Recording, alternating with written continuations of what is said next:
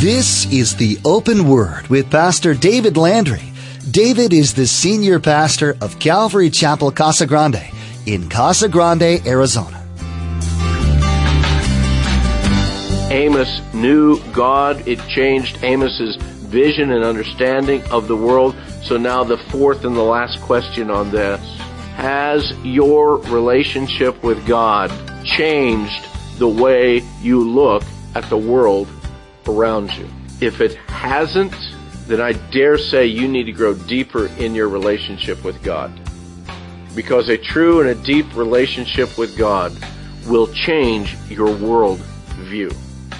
One of the main characteristics of the prophet Amos that all believers should imitate is Amos's intimate relationship with the Lord.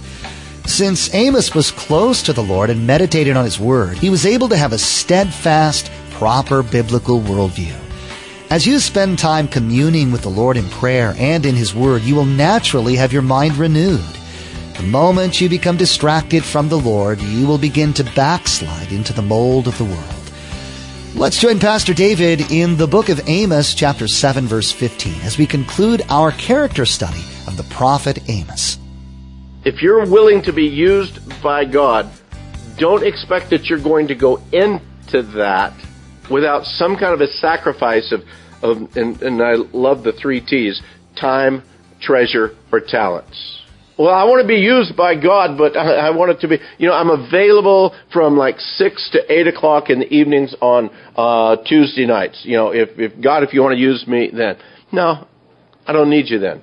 What God is looking for is people who are willing to say, you know what, whenever and however, even if it's inconvenient, even if I've got to adjust my schedule, I want to be used by you. But this is going to cost me something because I know financially there's going to be some kind of investment here on this. And Lord, I'm willing to go X amount, but I don't want to. That's okay. I don't need you. I'll find somebody who's more willing to say, it's all yours, Lord. Whatever I have, use you. We need to be willing to say, Lord, what I have is yours. You've given it to me. I know that it's all yours. I just want to be used by you. That's the treasure part. And the talents part. Maybe God has gifted you in an area that somebody desperately needs. And yet, again, the time, the convenience, all of those things. There is an unknown, gang, and I will be the first to admit it to you, and I want to encourage you to understand this, that there is an unknown in surrendering your whole life to the Lord. And unless you're willing to step into the unknown, that is called a walk of faith, okay? Unless you're willing to step into that unknown, understand that God probably won't use you in too many ways because you're putting limitations on His using you. And yet, if you are willing to say, Lord, whatever it is, whatever it takes, I'm willing to be used by you. If you are the kind of person that needs all of the answers first, you'll never be used completely by the Lord. Again, it is a walk of faith. And I look at this guy, Amos, going about his normal business. God says, come here, I'm going to send you to Israel. And we don't read in there where we've read in other places. Remember, Gideon says, well, Lord, if this is really you, we're going to put out this fleece out here, and you make it rain on the fleece and nowhere else. Oh, okay, it did that. Okay, well, Lord, we're going to try this again, and we're going to put the fleece out and make it rain everybody else, but the fleece be dry. And the Lord did that. And we don't see this in Amos's life. We see just this, the Lord said, go, and I went. And so he went.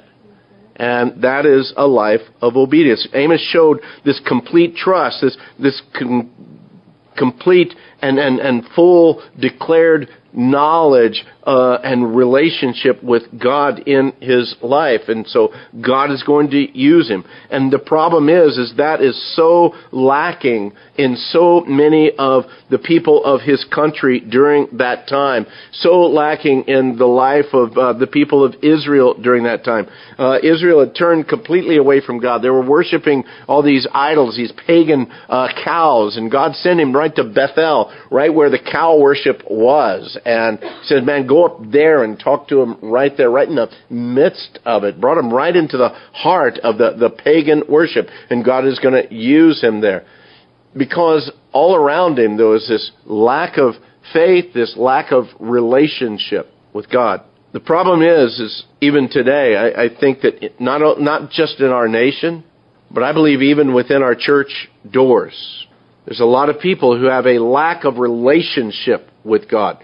There's a lot of head knowledge about God, and there's a lot of folks that, oh yeah, I can quote I can do them backwards, frontwards and backwards, all the books of the Bible. I know all the Bible stories because I learned them all going up through vacation Bible school. I know everything about the Bible, but it's never left the head. It's got to go 18 more inches. It's got to get into the heart. And because of that, we have people within the churches today who are fearful to step out in faith. We have people who have yet ever to even share the reality of their faith in Christ with anyone. We have all of these things going. We have this lack of relationship. And beloved, that's the most important credential you will ever have in your life, is a relationship with Jesus Christ, with the true God of the Bible. It's not just reading Bible stories. It is a life of relationship. Chapter 3, verse 3. Can two walk together unless they be agreed? God says, unless you're going to be obedient to me, we're not going to walk hand in hand. We're not going to be in harmony together.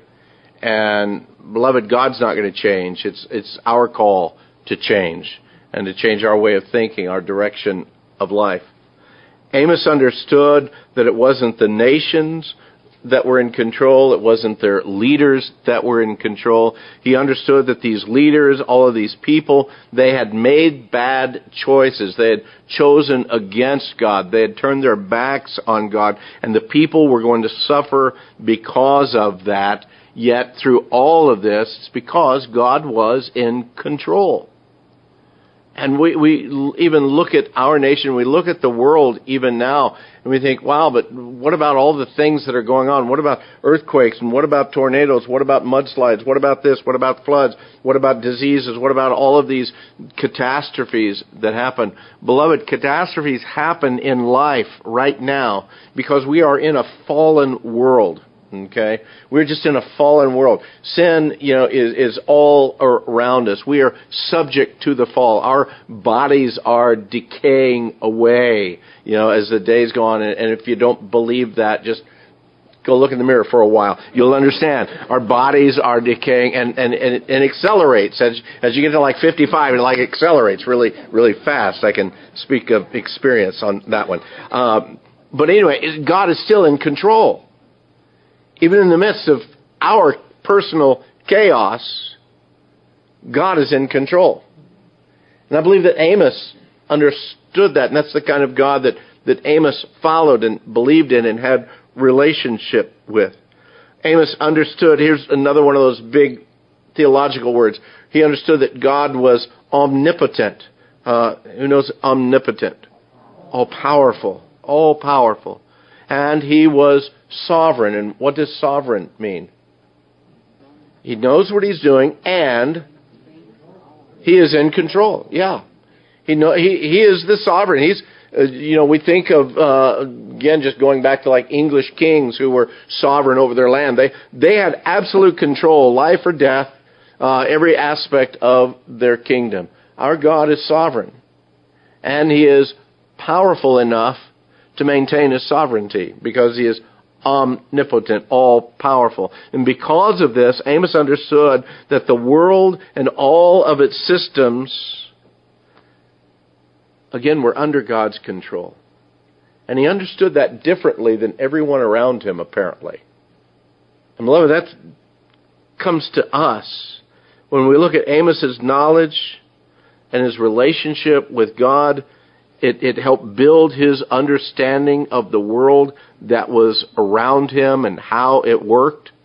Amos knew God. It changed Amos's vision and understanding of the world. So now the fourth and the last question on this. Has your relationship with God changed the way you look at the world around you? If it hasn't, then I dare say you need to grow deeper in your relationship with God.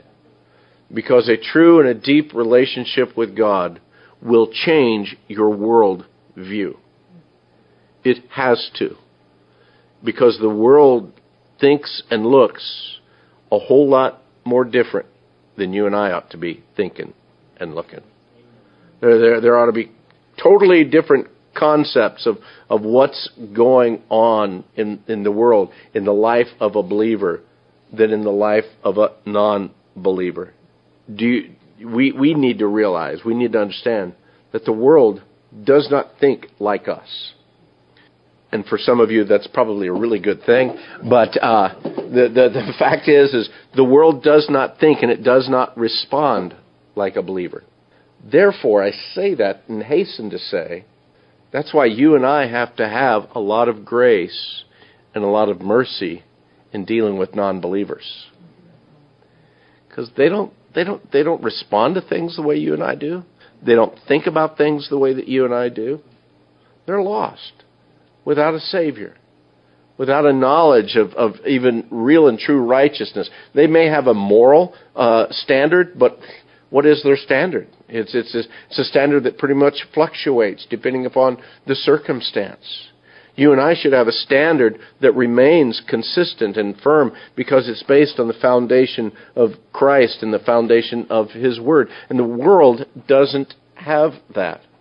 So when the world acts like the world, we can either shut them out or we can understand, you know what, how desperately they need Christ. How desperately they need a Savior. I can get really angry at my neighbor because of just his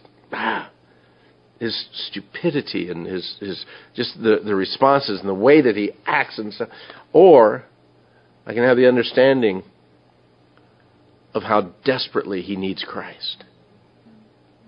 And so that ought to change how I respond to him. Oh, my natural man, don't think that your pastor is above it. My natural man wants to leash right out, okay?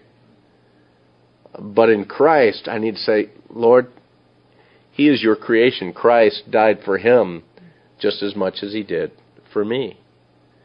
A worldview change would change everything in our lives if the church really took upon itself the correct worldview.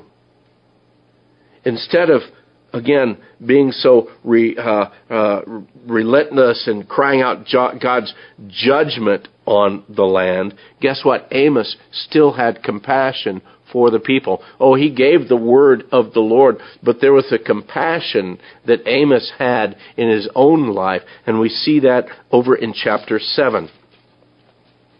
Amos himself prays for the Lord that He would hold back His hand, because Amos realized, wow, this is not going to be a pretty picture for these people.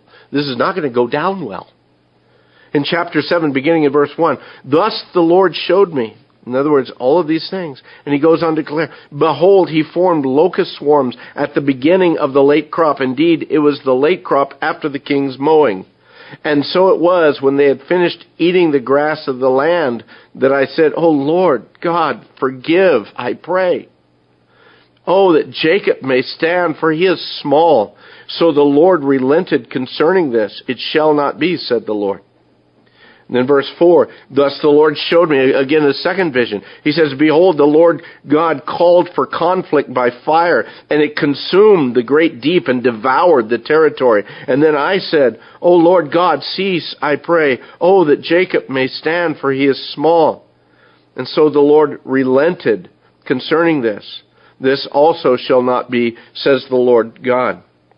Then the Lord gave me another vision. Thus He showed me, verse 7, behold, the Lord stood on a wall made with a plumb line in His hand. What is a plumb line and what good is it for? Is that what we tie our plums to? To keep things level and honest? It becomes a standard, doesn't it? That, boy, if you can keep to that, you've got it. Yep. So, behold, I'm setting a plumb line. In the midst of my people Israel, I will not pass by them anymore. But He's setting the standard here. The high places of Isaac shall be desolate. The sanctuaries of Israel shall be laid waste. I will rise with the sword against the house of Jeroboam. All of this, again, the Lord showing him. I see the heart of Amos says he's not coming with the hard-heartedness of a prophet. He's coming as just a common man and says, "Oh Lord, don't utterly destroy them." And yet the Lord says, "You know what? I'm going to set a standard, and there's going to be judgment. There's going to be judgment." Now, at this point in time, we also read that the high priest serving the northern kingdom was a fellow by the name of Amaziah.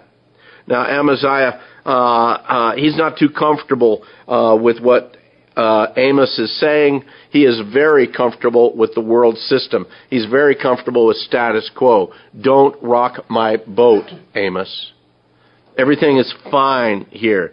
And he was Amaziah was so entrenched with the world, just as the king was, as Jeroboam was, that he doesn't want Amos to continue prophesying. And as a matter of fact, he in essence tells Amos to get out of town. It's interesting that when religion begins being too comfortable with the world's system, guess what? Religion compromises. And it has to compromise in order to stay comfortable. And you, in your life, me, in my life, if I'm comfortable in the world system, there must be a lot of compromise going on in my life. If I'm just, hey, it's fine, everything's fine. There must be a lot of compromise. I'm not seeing sin the way that God sees sin. And I need to get a greater clarity. I need to get a fresh vision. Amaziah, the priest, verse 10 tells us, the priest of Bethel sent to Jeroboam, king of Israel, says to Amos, saying, "Amos has conspired against you in the midst of the house of Israel. The land is not able to bear all of his words. For thus Amos has said, Jeroboam shall die by the sword, and Israel shall surely be led away captive from their own land." Then Amaziah said to Amos, he turns right to Amos, he says, "Go, you seer. Flee to the land of Judah, and there eat bread, and there prophesy, but never again prophesy at Bethel, for it is the king's sanctuary. It's the royal residence." Get out of town. This town ain't big enough for the two of us. But listen to Amos's response. Amos answered, he says, "Go, you seer." Well, that's another way of saying he's calling him a prophet. But Amos responds, "I was no prophet, nor was I the son of a prophet. I was simply a sheep herder, a sheep breeder, and a tender of sycamore fruit. Then the Lord took me as I followed the flock, and the Lord said to me, 'Go and prophesy to my people Israel. Now therefore,'" and this is where he gets it, "Now therefore, hear the word of the Lord.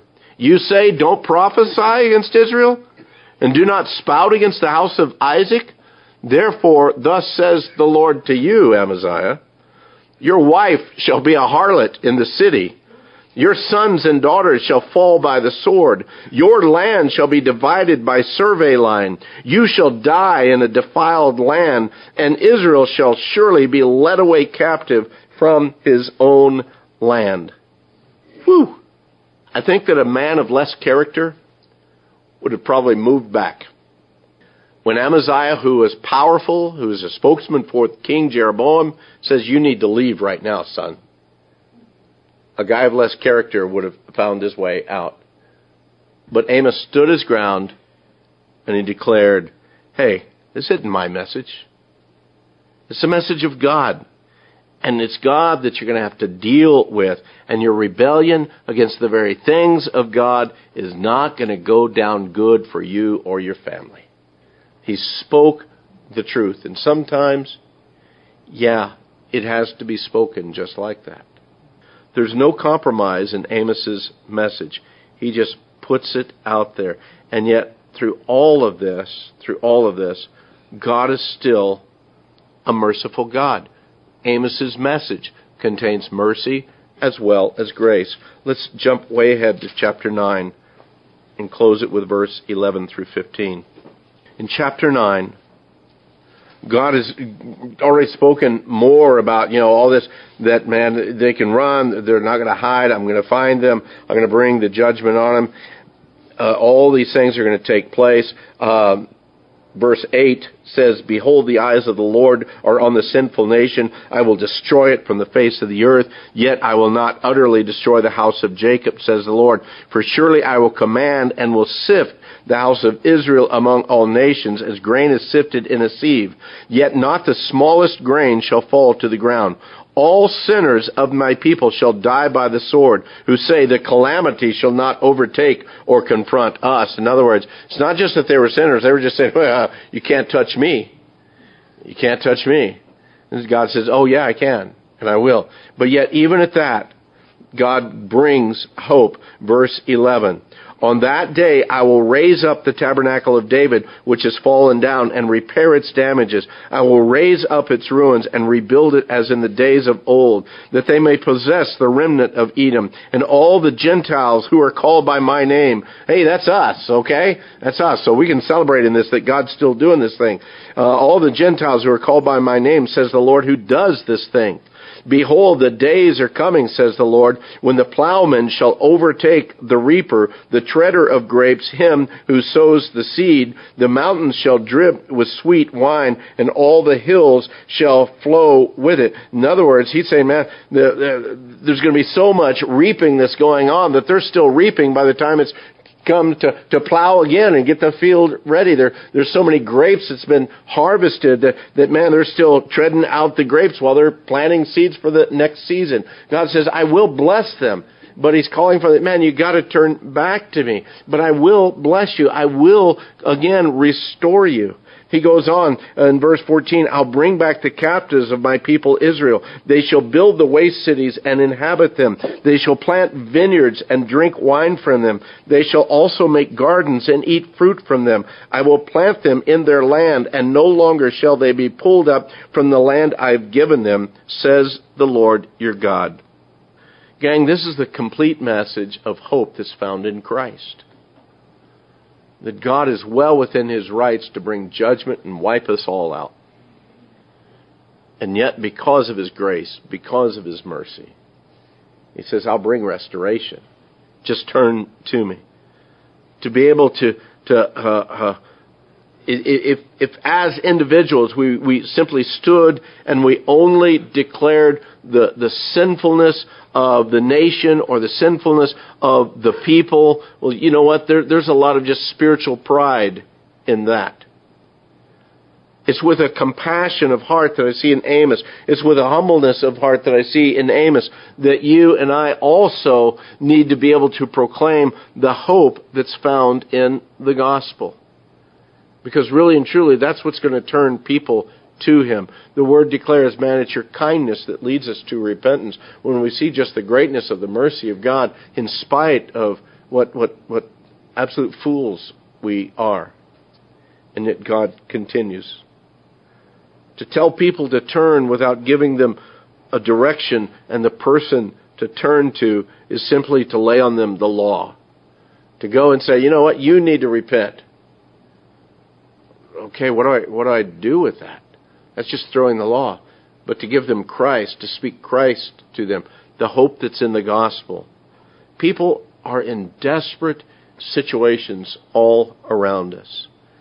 And they need to know that there's hope for broken hearts, for broken lives, for failures. I understand there's going to be a lot of people that won't listen to that. I understand that just as in Amos's day, and just as in every prophet of the Old Testament, and just as every evangelical move of the New Testament, that there's going to be people that I don't want to hear that. But there's enough people out there that need an answer for their lives, that if the body of Christ were just faithful to be able to be ready in season and out of season, to give reason for the hope that's within them. And to be able to share the simplicity of our relationship with Christ. Not waiting to say, well, if I had evangelism training, I could. If I had this or if I had that. The greatest thing you and I need is a deeper relationship with Jesus. And then allow that to just spill out on the world that's around us. From the life of Jacob, Samson, and David, the Bible is full of characters that have experienced joy and sorrow in their walk with God. We can learn so much from their examples. Pastor David will be sharing character studies here on the Open Word. You can download today's teaching or subscribe to the Open Word podcast.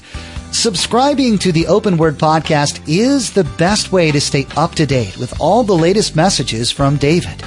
To subscribe, log on to theopenword.com, click on the podcast option on the homepage, or search for the Open Word in the iTunes Store. You can also give us a call if you'd like. That number to call is 520-836-9676. That's 520-836-9676. Another option to get in touch with us is to send us an email. Our email address is info@theopenword.com. That's info@theopenword.com. When you contact us, please let us know the call letters of the station you heard the Open Word on and how today's broadcast has blessed you. Your feedback helps us know the Lord's direction for this ministry. Once again, you've been listening to the Open Word with Pastor David Landry of Calvary Chapel in Casa Grande, Arizona. In the next edition of the Open Word, David will continue teaching through the Word of God. So please make plans to join us again, and may God richly bless you.